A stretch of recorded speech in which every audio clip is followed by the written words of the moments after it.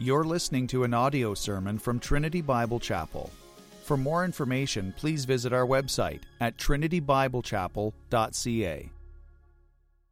We'll look at Exodus chapter 20, verse 1 through 21. And then I'll pray when I'm done reading. Exodus 20, verse 1.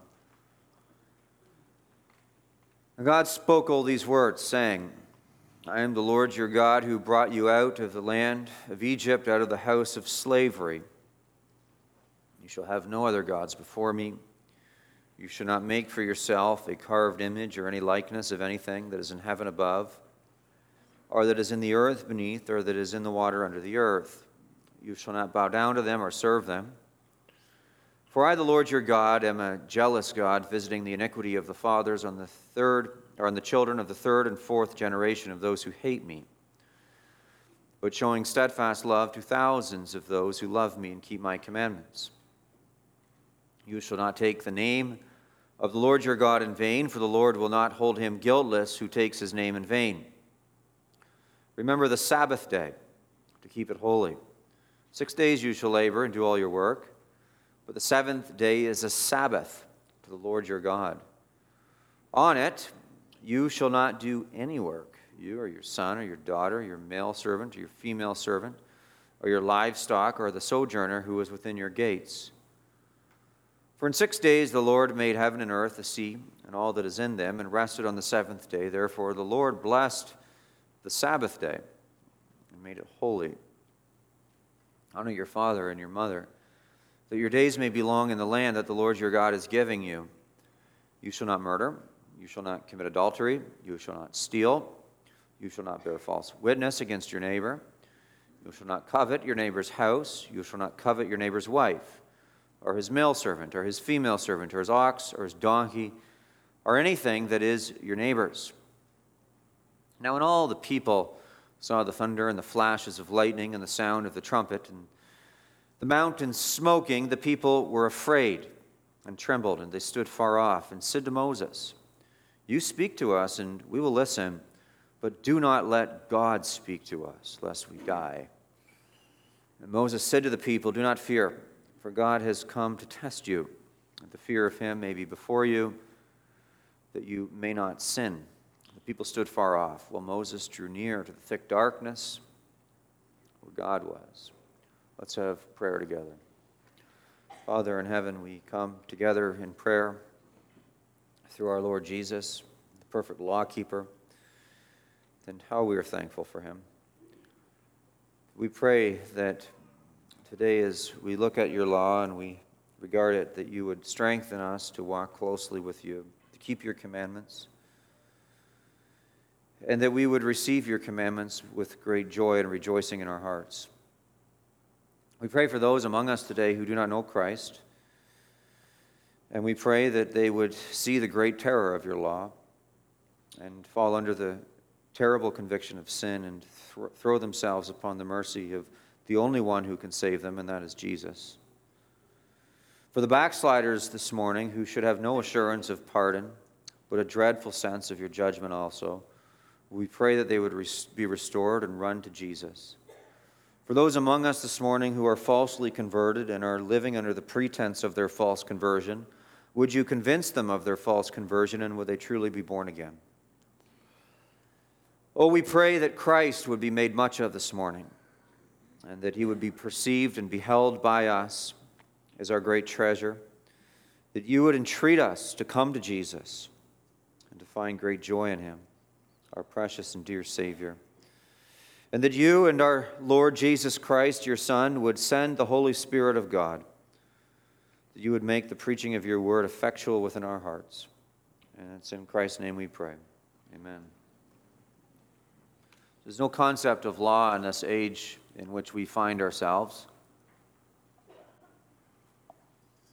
The great sin of our age, if it can be summed up in one term, is lawlessness. This is a lawless age.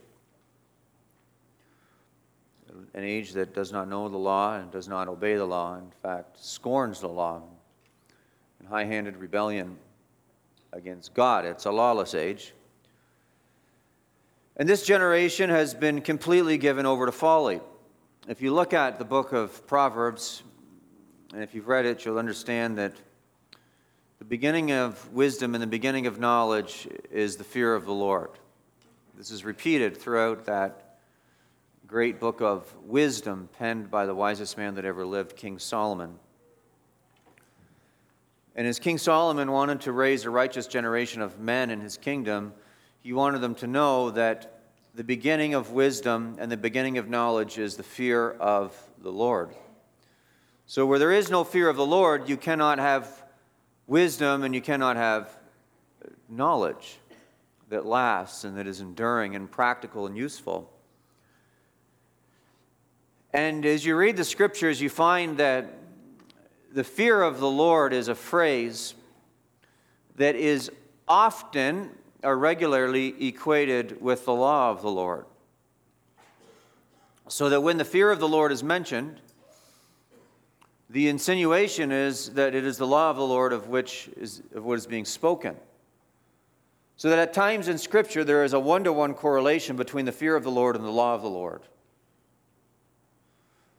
So that if you come to the book of Proverbs, as you should, and you look for wisdom, you should understand that if the fear of the Lord is the beginning of wisdom and the fear of the Lord is the beginning of knowledge, so is the law of the Lord beginning of wisdom, and the law of the Lord is the beginning of knowledge. And that's very appropriate within the context of the Proverbs, because the Proverbs is simply fleshing out how the law of the Lord applies to everyday life, in the life of a young man in the kingdom of God. And so if you want to have wisdom and you want to have knowledge, you want to see and perceive the world properly, and you want to think critically about the world in the way that your brain was designed to think critically, and you want to live and act appropriately in this world, you need that foundation of God's law. And if you can build on the foundation of God's law and you can learn to apply it to all aspects of life, then all of a sudden the world will make clear sense to you. The world will be sensical to you. You'll be seeing the world rightly and properly and orderly. And your life will function rightly and properly and orderly. You will go from what is deformed to what is reformed. But we don't live in a reformed age. We live in a deformed age. This is an age that is deformed and needs to be reformed. This generation of ours has been given over to folly. Folly, because they have no fear of God. They don't have the law of God. They don't have the fear of God. It's a generation that has been given over to absolute futility. You can imagine how frustrating it would be to sit down at the dinner table and all you have before you is a steak and the only utensil you have to eat with is a spoon. Wouldn't that be a frustrating experience? I'm sure you could eventually carve through the steak with a spoon if you really tried. Potentially. But that's not what the spoon was intended for. If you want to properly carve through the steak, you ought to have a fork and a steak knife. And we live in an age of futility because people are using what God has given them in a way that God never intended it to be used. So it's a futile age. It's futility. God's given them the tools and they're using them the wrong way. So there's no wonder there's so much mental illness and depression in this era in which we live in. Because people are using their minds and their intellects and their bodies and their hearts in ways that God never intended them to be used. So it is a futile existence for so much of humanity these days. And this is what folks have been given over to. Futility, depraved desires, manifold deformities, deformities of life. Life itself has become disordered. There's no order to the world in which so many live. It's become deformed. They haven't had proper formation by the fear of the Lord. And so people don't even understand how to think. Never mind how to act and how to live. How to build families and function in a healthy way in society and in church, and how to have marriages and raise children. They don't have a clue. They're futile existence. It's a futile existence. It's manifold deformities.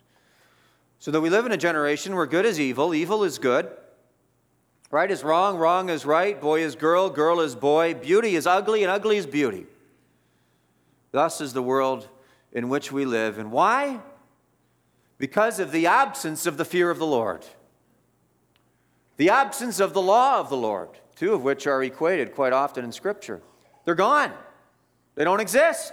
In people's minds, they don't. They're there, but they don't exist in the mind. And certainly not in the heart. No conscientiousness of the fear of God or the law of God. And so, if you could describe this generation in one word, it would be lawlessness on all levels and in all spheres. Why does the legislature make no sense? Why is there no justice in the judiciary? Because there is no fear of God before their eyes, and that is the only foundation for wisdom and knowledge. That's it. Otherwise, they're given over to depravity and futility. And this fear of the Lord is the law of the Lord, and the law of the Lord is the fear of the Lord. So over these last few weeks, what I have attempted to do is teach you that the Ten Commandments are our natural obligation to God and our natural obligation to each other. So you and I have a natural obligation to one another, and we have a natural obligation to God. And those natural obligations are revealed for us in the Ten Commandments. The Ten Commandments reveal our natural obligations. Now, it's God's prerogative as the initiator of covenant and is the most powerful party within the covenantal agreements. It is God's prerogative to introduce positive law into the covenants. But contrary to positive law, the Ten Commandments are natural law. So there's two types of law. There's positive law and there's natural law. Natural law is the laws that are derived from the very constitution of reality. God has embedded natural law into our very existence, into the universe itself. And from thus is derived the Ten Commandments, natural law. Positive law is law that is introduced outside and beyond natural law. And so God, it's His prerogative as He enters into covenant with us, is to introduce positive law. Laws above and beyond the natural constitution of things. And so as He entered into covenant with Israel, He introduced the positive law of the ceremonies and the festivals and the land laws and the food laws. It was positive law. It taught them something, but it was positive law. It was not directly connected to the natural constitution of things. And as God enters into the covenant with the church, He introduces the ordinances and forms of church government, or form of church government, and so on. And this is positive law. It's positive law. Positive law comes and positive law goes, but natural law stays. It is abiding. It is eternal. It always has been and it always will be. It stays. It cannot change because it's rooted in the very character of God Himself. Positive law and natural law. And Ten Commandments is the natural law. It's the moral law. It's the foundation for all things. It's the very constitution of reality. That's the Ten Commandments. The very constitution of reality. And so the Ten Commandments, because it is the constitution of reality, it serves as the moral foundation of God's covenant with Israel, and it serves as God's moral foundation, or as the moral foundation of God's covenant with the church. The Ten Commandments, the moral foundation. If we didn't have the Ten Commandments, we wouldn't need a Savior to save us from our sins. Because there would be no moral foundation that we had violated. There would be no natural law that we violated. There would be no constitution of reality that we struck out against in our sins. The Ten Commandments indicate what that constitution of reality is. So if we didn't have natural law, we didn't have the moral law, we would not need a Savior. But because God is unchanging, and His character is unchanging, and the natural law is a pouring out of his character. It's a revelation of character. This is reality, and it cannot change. Rooted in the very character of God. And all of our transgressions are transgressions against his character. And because we have transgressed his character, we need a Savior. And so this underpins the covenant that God made with Old Testament Israel, and it underpins the covenant that God made with the church. And so far, what I've done is I've demonstrated the special place of the Ten Commandments in the Old Testament as a distinct form of law. So there's a lot of people that will say that the distinction between the Ten Commandments and the ceremonial law and the civil laws is manufactured. It's an illusion. It's a fabrication. And in essence, they say that there is no distinction. Well, I've tried to demonstrate from the Old Testament that that claim is simply not true. There is a distinction. The distinction is clear. It's absolute. You see it within the text of the Old Testament. And then what I've tried to do is I try to demonstrate that the New Testament upholds the Ten Commandments as binding and authoritative yet. So that you see in how Jesus and the apostles exegete the Ten Commandments, you see that they appeal to them as a binding and authoritative source. And so I've attempted to do all of this in the last two sermons I preached. Well, today's going to be a little different. I hope I've convinced you of the authority of the Ten Commandments. Today's going to be a little bit different. And what I'm going to do today is I'm going to demonstrate how you apply the Ten Commandments consistently. How you apply them consistently. That's what I'm going to do today. So as I walk through the Ten Commandments and I eventually get to actually exegeting and applying the individual commandments, I want you to see that I'm not coming at the commandments with some type of arbitrary made-up standard as I apply them. I'm not shooting from the hip. And what you're going to see is that as I apply the Ten Commandments, there is a consistent interpretive method that I'm using in the application of them. So that there are several principles that I am employing to each individual commandment in order to get at the application of that commandment to all spheres of life, all aspects of human life. And we need to, if we want to learn how to apply God's word properly, we need to learn how to apply it properly, and that's what I'm going to offer you today. So hopefully you have the tools after today's sermon to say, okay, I know how to take one commandment and apply it properly. That's my hope today. How do you apply the Ten Commandments consistently? And in order to apply the Ten Commandments consistently, what I'm going to do is I am going to show you how other scriptures apply the Ten Commandments consistently. So I'm not making up this interpretive grid. I'm taking an interpretive grid that has been put in Scripture for us. So I'm saying this is how the Scriptures apply the Ten Commandments, and because the Scriptures apply them this way, so can you. Because the best interpreter of Scripture is Scripture itself. So if you want to know how to interpret and apply the Ten Commandments consistently, you just look and see how the Scriptures apply the Ten Commandments consistently. The Bible itself is applying them in a very consistent way. How do you apply the Ten Commandments? And what I'll do this morning is I'm going to give you 7 principles of application when it comes to the Ten Commandments. 7 principles of application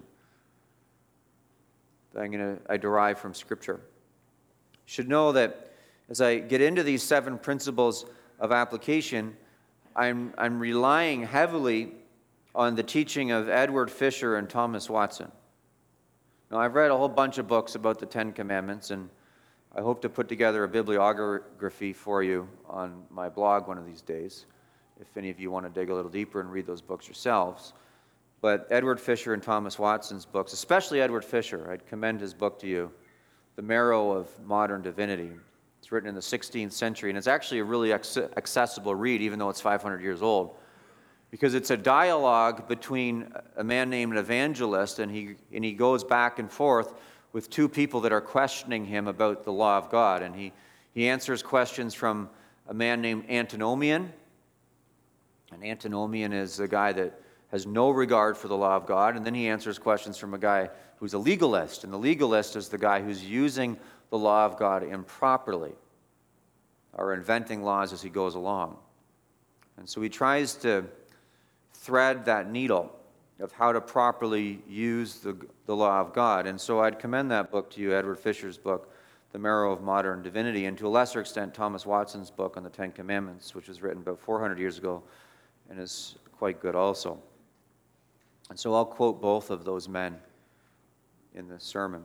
I think one of the things that I'm doing as I look at the Ten Commandments is, and I come to it because there's been such poor teaching on the church for generations on this now, several generations, is I'm taking that which is old and I'm making it new. This type of preaching would have been commonplace 100 years ago. Maybe not your grandparents' generation, but certainly your great-grandparents' generation. If they saw it in a Protestant church, this is the type of preaching they'd be exposed to on a regular basis. In fact, typically in the Protestant churches, they would have had the two tables of the law, one on one side and one on the other side, distilling the law of God right there in front of the church, so that the law of God is perceived as the moral foundation of all of our ethical decisions and the moral foundation of the new covenant in which we find ourselves, the law of God. So I'm not coming up with anything new today. I'm unearthing old teachings and making it new, because these are teachings that for some reason have been disregarded for generations. Applying the Ten Commandments, 7 principles to apply the Ten Commandments. Well, let's look at the first principle to apply the Ten Commandments.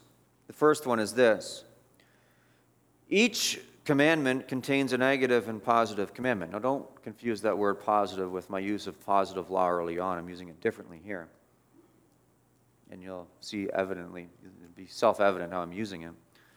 But each commandment contains a negative and positive commandment. And Edward Fisher explained this well, where he said, where any evil is forbidden, the contrary good is commanded.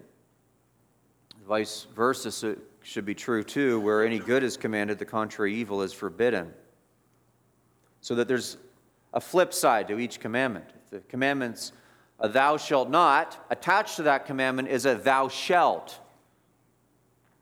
If the commandment is thou shalt, then attached to that commandment is a thou shalt not.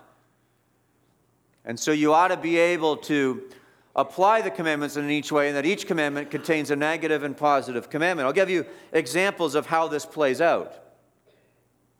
The second commandment forbids the worship of false gods and the false worship of the true God.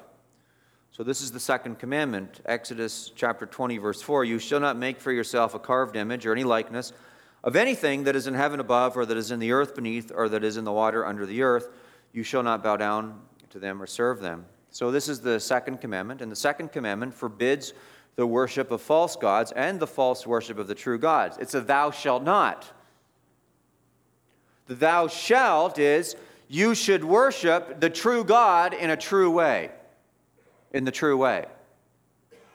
So if the commandment itself is forbidding the worship of false gods and the false worship of the true God, then the commandment itself is commanding the true worship of the true God.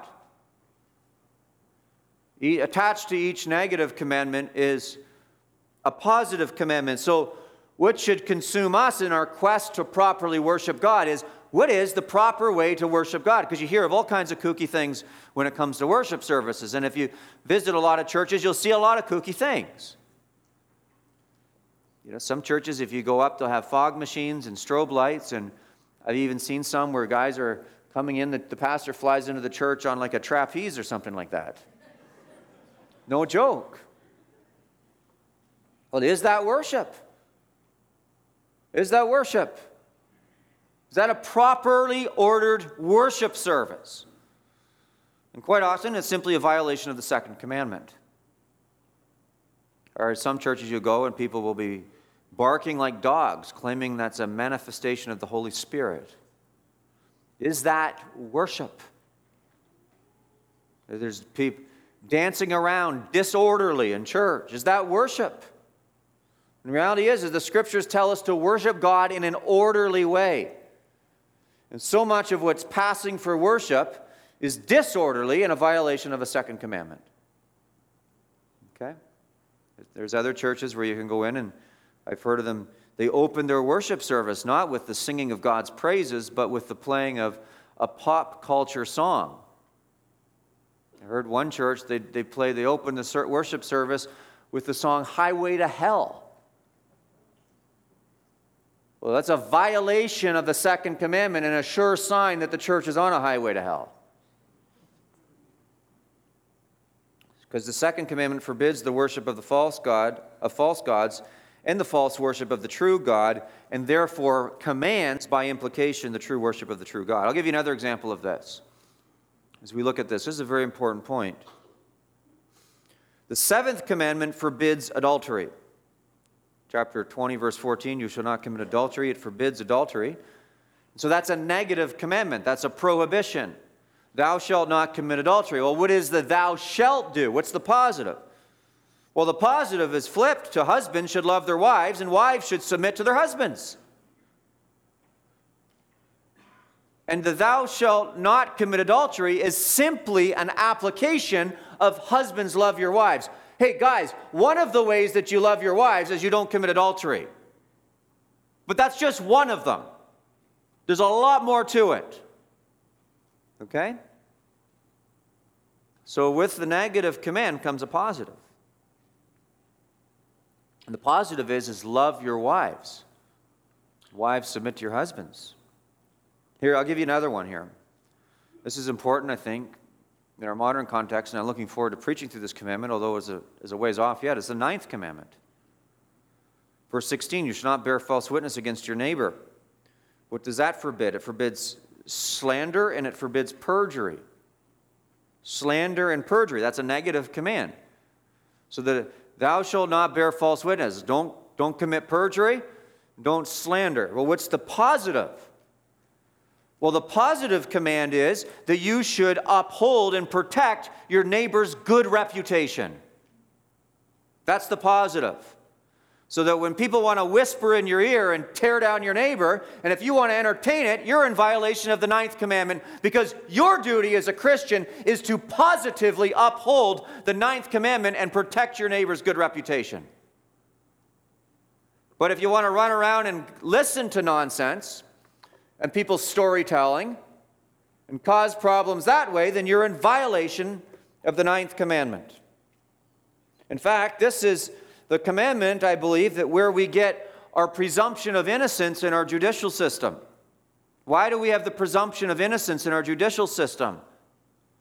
Because the law of the land is geared towards protecting our neighbor's good reputation.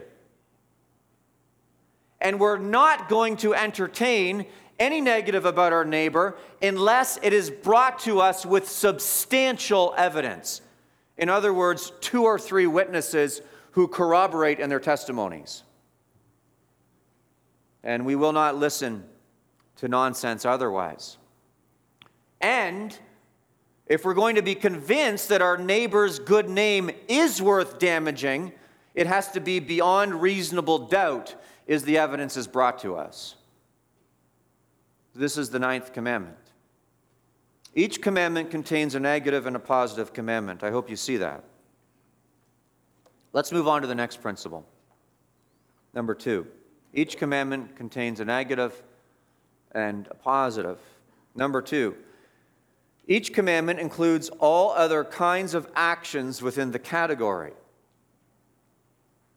Within the category of the commandment, there are all other kinds of actions that fall under that category, within the rubric of that category.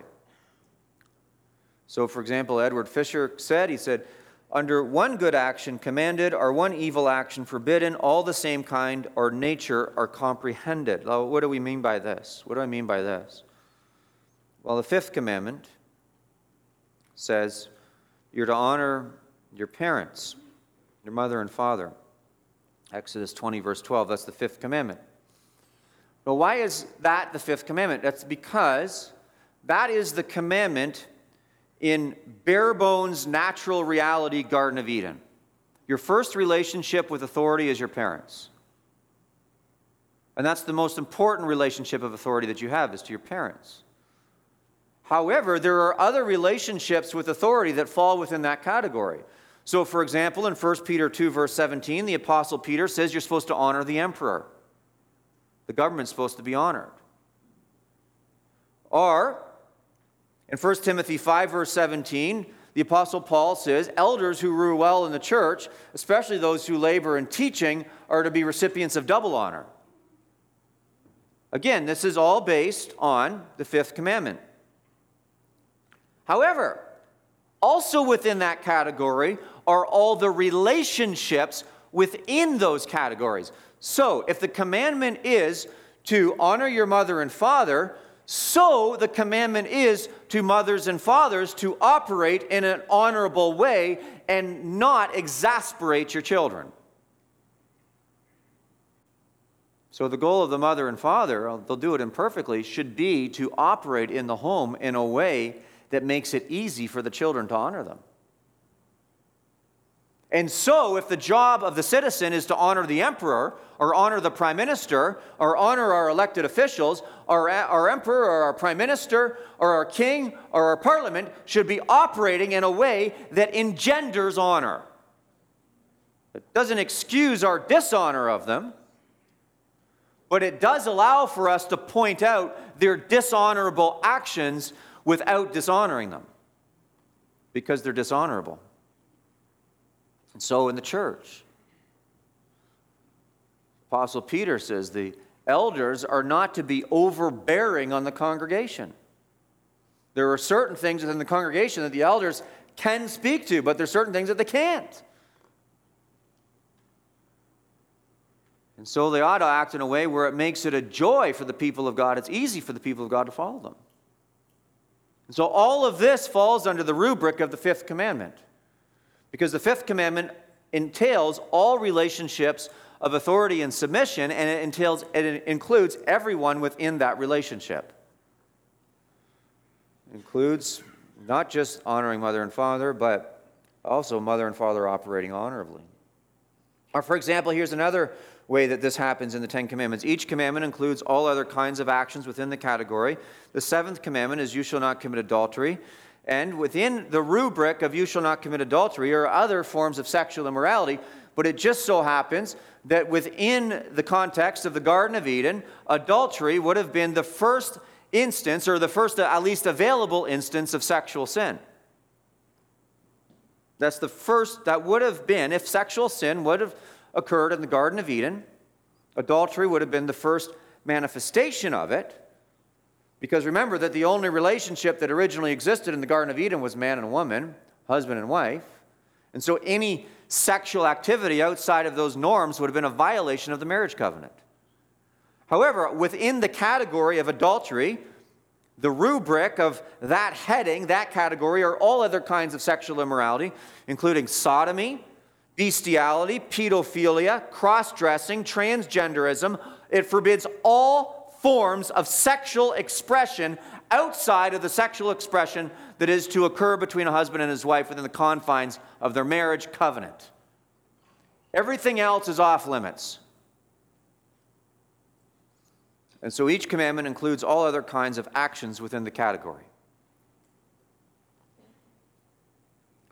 That's number two. Number three.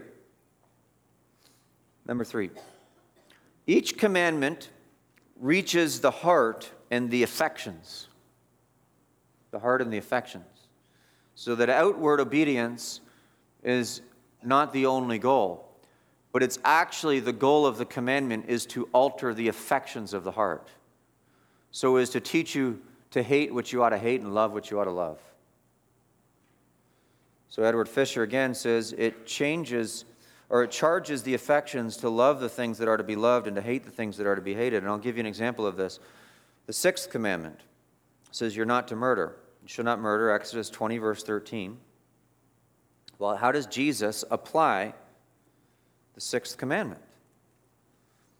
Well, in Matthew chapter 5, verse 21 and 22, he says, you've heard that it was said of old, you shall not murder, and whoever murders will be liable to judgment. But I say to you that everyone who is angry with his brother will be liable to judgment. Whoever insults his brother will be liable to the council, and whoever says, you fool, will be liable to the hell of fire. So that the prohibition against murder if you want to get to the root of it in the heart, it's actually a prohibition against hatred of your brother. And you can even take it a step further where you go to Matthew chapter 5, verse 44, and Jesus says, "But I say to you, love your enemies and pray for those who persecute you." So that the prohibition against murder is not just a prohibition against murder, it's not just a prohibition against hatred, but the converse is true, it's a commandment to love. So that now what it's doing is it's properly ordering the affections of your heart. And Jesus says you're supposed to love your enemies. So if you're supposed to love your enemies, how much more are you supposed to love your brothers? What is it doing? The commandments are ordering the affections of your hearts. So that there are certain things that you're supposed to love, and there's certain things that you're supposed to hate, and you learn what you're supposed to love from the commandments, and you learn what you're supposed to hate from the commandments. The Apostle Paul taught us in Romans 12, verse 9, to abhor what is evil, and some of you have in your translation rightly translated, hate what is evil. Hate it. So you should be hating what is evil in obedience to the commandments because they're ordering the affections of your hearts. In fact, Exodus 20, verse 16, the 9th commandment, forbids slander and perjury. And 1 Corinthians 13, verse 6 says that we should rejoice in the truth. So what's that doing? It's not just forbidding perjury, right? But what is it doing? It's calling your heart to rejoice in the truth. I love the truth. We live in a generation that does what? It rejoices in lies and takes offense at the truth. That's our generation. They've put themselves in the place of God. They rejoice over lies and they take offense over truth. But the Ten Commandments calls you to hate lies and rejoice in the truth. Properly applied, the Ten Commandments rightfully order the affections of the human heart.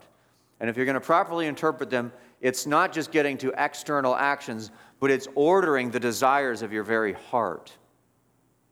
Teaching you what you should hate and teaching you what you should love. Of course, the applications to some of our issues in culture are very obvious. When people talk about, well, just love is love. No. If you truly wanted to obey God, you would hate that behavior. In fact, you would be disgusted by it. Because it's repulsive in the sight of God, it will be repulsive in your heart if your affections are going to be properly ordered according to God's word. And you're going to love righteousness and holiness and purity and truth. So each commandment reaches the heart and the affections so that not just your behavior should be conformed, but your actual affection should be conformed. That's number 3. Number 4, each commandment forbids being an accessory to a sin named. Each commandment forbids being accessory to sin named, being complicit in sin. So ultimately, at the crucifixion of Christ, it was the soldiers who drove the nails into Christ's hands and feet. They were the murderers. They executed Christ. But Pilate was complicit in murder too. He was guilty for his murder because he didn't save Christ, though he could have. And the false witnesses were complicit in murder. Why? Because their slander was used to have Christ crucified. So all of them were accessory to the sin of murder. Another great example of this in the Scriptures is, if you look at the commandment, honor your mother and father, the 5th commandment. If you remember the old priest in the book of, I think it's 1 Samuel, the old fat priest this is the way he was described, as Eli. And he was a jolly old fellow, it seemed. But Eli did not properly order his home. And so in disordering his home, his sons, the sons of the priest, started to take advantage of the people of God in terrible ways. And Eli had a respect for the Lord and he had a faith in the Lord, but he did not properly order his home. And so, therefore, he was accessory to his children's sin because he was not restraining their sin. And so, if you're not producing a home that is conducive to obedience to the law of the Lord, then you are accessory to the sin of your children. So you have to be careful what you let into your home. who your children hang out with, who's influencing them, what you're modeling before them, what school they're going to, who's educating them, lest ye be accessory to their rebellion, as Eli was to the rebellion of his own children. And we see that come through. He's not held in honor, but dishonor because of his accessory to his son's sins. Each commandment forbids being accessory to the sin named. Okay? Number five. The love of God must incite our obedience. That's what stimulates and compels our obedience. This, of course, is the greatest commandment. Jesus taught us in Matthew 22, verse 37, you shall love the Lord your God with all your heart, with all your mind, and with all your soul, and with all your mind. And so this is what should stimulate or incite our obedience, is the love of God. It's the greatest commandment.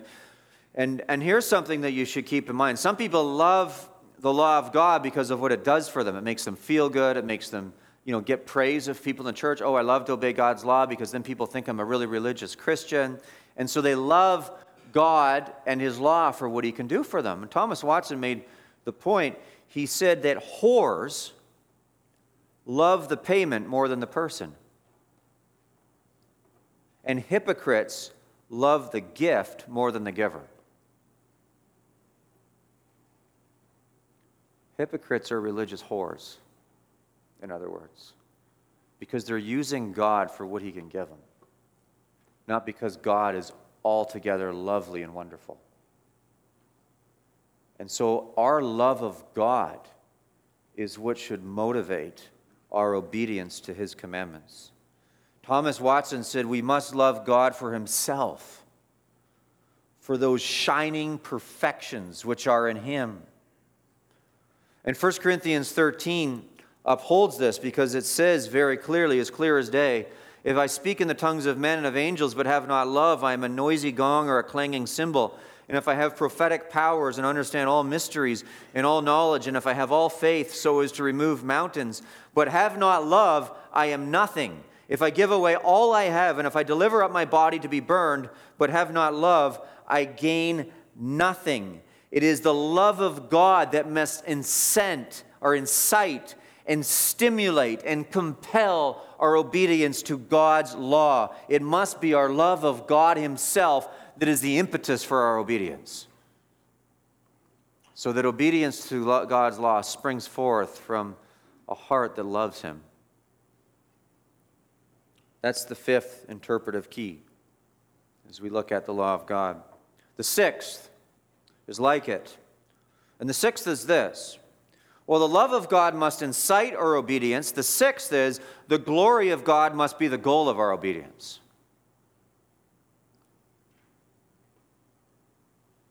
The glory of God must be the goal of our obedience. So that the hypocrites did things to be noticed, but we act so that God will be noticed. The hypocrites, what did Jesus condemn them for? Because they prayed to be noticed for their own glory. But what must we do? We must act so that God will be noticed and glorified. He rewards the righteous deeds that are done in secret. 1 Corinthians 10 verse 31 says, so whether you eat or drink, whatever you do, do all to the glory of God. So that the glory of God must be the goal of our obedience. That's the sixth principle that we have. The seventh one is this. And finally, the seventh principle that we have for interpreting the law of God is that our obedience is important. So is the manner of our obedience. Is our obedience as important? So is the manner of our obedience. Edward Fisher rightly said, he said, we must be careful to do all our actions after a right manner, humbly, reverently, willingly, and zealously. The manner of our obedience is important just as our obedience is, because the manner of our obedience is obedience. So the manner must be right if obedience must be right. And all of those characteristics, humility, reverence, willingness, and zeal. Jesus, what did he do? He laid down his life willingly. He had zeal for his Father's house. The zeal of his Father's house consumed him. And so these are the characteristics that should I guess you could say, showcase our obedience. Obedience should be infused with humility, reverence, willingness, and zeal.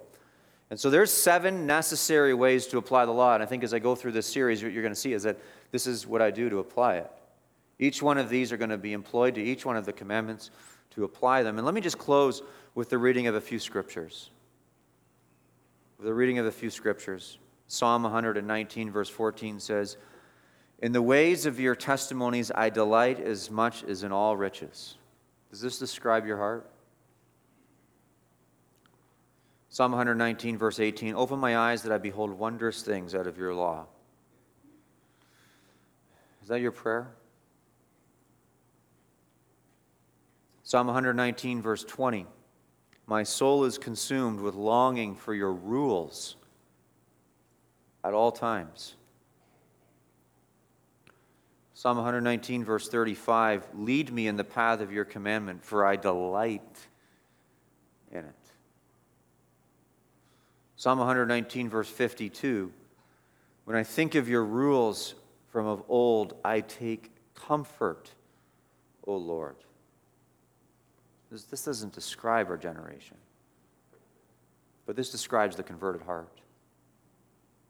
The heart that is tender towards the rules of God. The heart that's broken and humble and zealous for the rules of God. Psalm 119, verse 72, "The law of your mouth is better to me than thousands of gold and silver pieces."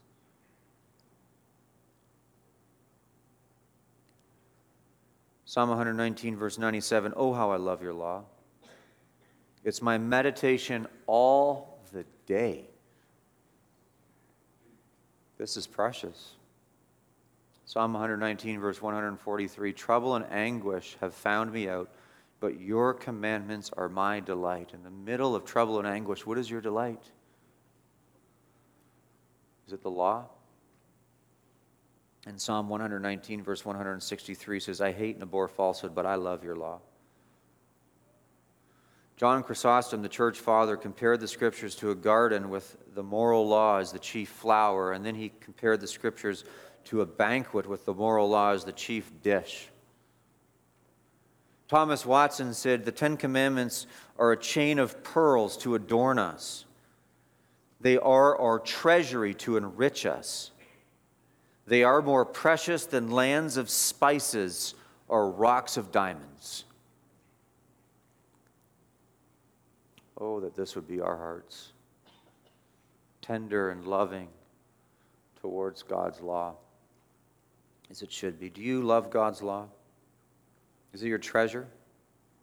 Because this is meekness wrought in the heart of the believer, which makes the law this sweet to the palate. This is conversion of the soul. This is what happens when your heart's converted. You have this level of love for God's law. And I fear that today people are coming to church because they see how depraved and ugly the world is, and they just don't want that.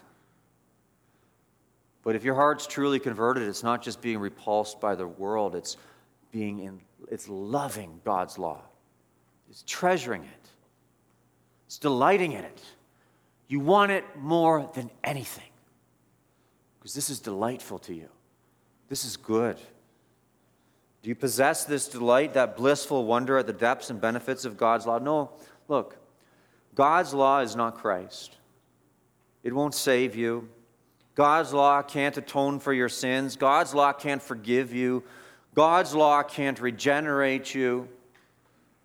God's law cannot even penetrate your heart so that you love His law. But the law of God will lead you to the one who does. And this is why you should love God's law, if for any reason. Because the law of God will lead you to the Christ who pardons you. When you're confronted with the law of God, you're confronted with its perfection, and you're confronted with your own sins. And what does this do but drive you to the mercy of Christ? How many felt just a little bit of conviction this morning? How many felt a lot? Well, it'd be a real shame if we just left it at the conviction. But what that conviction is intended to do is drive you to the one who can heal the wound that God's law has inflicted upon your soul. And that's Christ. So how could you not love the law if this is the instrument of God to lead you to the one who does forgive you and who does regenerate you and who does change your heart and give you full pardon? For the born-again believer, the one who is born of God, the law is our great treasure. Let's have prayer together. Father in heaven, we are grateful for your word and grateful for your law. Oh, write it upon our hearts and teach us to love and cherish it and obey all your ways. In Christ's name, amen.